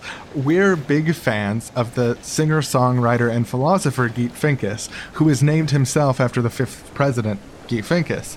But the Finkasites they're talking about is actually not Geet Finkus, but Gert Finkus, who was a thinker in the Xenon Group who is actually quite mainstream now. But we're not about that. We're about Geet Finkus, philosopher, singer-songwriter. Yeah, Gert Finkus, I don't even think was a real Finkus. I think that he took the Finkus name on. I don't want to get into all this. This is my little theory, but rest assured, now that Finkus fans are in charge, the words and music and prose of Finkus will lift the spirits of all on board to a new height. It's going to be so exciting. Do they have the Finkus music queued up? Get him! Hey, no! No! All our Finkus records! Hello, I'm with Finkus Fink, and I'm the real Finkus. Get him! Whoa, whoa, whoa! Hi, everybody. So we are from the Gnomes. Whoa, whoa. Hey there, we're gonna be the new... Hey, no! Now this process happening before our eyes, it's sort of a subterranean movement in history, which humanity conflicts with all systems of authority. It's not a movement that's ever been encompassed by a single ideology or body of sacred texts. It's a libidimal movement of humanity against coercion of any form, reaching back in time to the very emergence of property and society, class rule, and the state. And this force, this libidinal force of humanity, is being used for unfathomable purposes, beyond human comprehension. Does your Glocksglorb ever struggle to provide enough power to your domicile node? Yes. Is gravitational energy satellites out of your family's price range? Yes. Are brownouts causing your hyperdimensional teleportation platform to leave you worrying for the safety of your family's extremities? Yes. Well then, do we have a product for you? It's called the GX50 Human Revolution Home Energy Unit. It's a renewable source of power that will give your house or vehicle its own little energy web. Now that's something that you can write to the Sleem about. This amazing orb reaches down from the 8th dimension, where we currently are, down into the 3rd dimension, shooting revolutionary fervor into those 3-dimensional little creatures, and then sucks up the power of the battles and tensions that ensue. For a long time, it's been theorized that the human revolutionary spirit may be renewable and untapped. But what we found out in our labs is we need to turn up the heat, making them as revolutionary as possible right now to power your home. Now, some critics have said, oh, this is unethical. Those 3rd-dimensional beings have feelings, and we shouldn't stoke the flames of their revolutionary spirit to power our luxuries. And to them we say, shut it. These 3-dimensional beings are basically not conscious. They're like pieces of paper or garbage. Yeah, you try descending down into the 3rd dimension for a lifetime and come back and tell me that that experience was something you'd even call feeling or consciousness. Like, if one of them was listening to us, I would say you're an ant to us. Yeah, I guess to a single-dimensional, it's like you were like a point in space to us. Yeah, but that's only 2 dimensions down from them, whereas they're 5 dimensions down from us, so it's Because we're on the 8th dimension. Not even. Yeah. It's like you are less than a single point in space. You are somehow less than that proportion. Yeah, it's perfectly it's ethical ethical. to use them. It's just like using water to power something or something. Oh, are we impressing the steam in our kettle? Well, no. Great point. And great price point, too, that this is available at the online store. Hello, I'm Starchild555. I am a human rights activist. I myself am not human. I'm 8 dimensions above. This is my co-conspirator. Yeah, my name is Larry. That's not my birth name. I took one of their names to be closer to them. We're really passionate about It's this. a good way to understand their mysterious ways. Yeah, we think, unlike them, there's a lot to learn You know, from the we might humans. be like the godlike multidimensional monstrosities to them, but I like to think we learn from them. And these humans have rights. They have a right to be as revolutionary or as not revolutionary as they so please, and they certainly have a right to not be used as a form of oppressive energy to power our absurd 8-dimensional consumer society. That is beyond the pale. We know that humans experience 1/100th of what we would consider the feeling of sadness. Yeah, and that's true of all their emotions, and that's why we aren't giving up this station until all the humans are freed. We're going to keep broadcasting 24 Bleshers a cycle until our demands are met. Will the human rights activists have their demands met? Will the GX50 Human Revolution Home Energy Unit do a recall? Can humanity finally be freed from their oppressive revolutionary spirit? Tune in next time to Seriously Wrong to find out.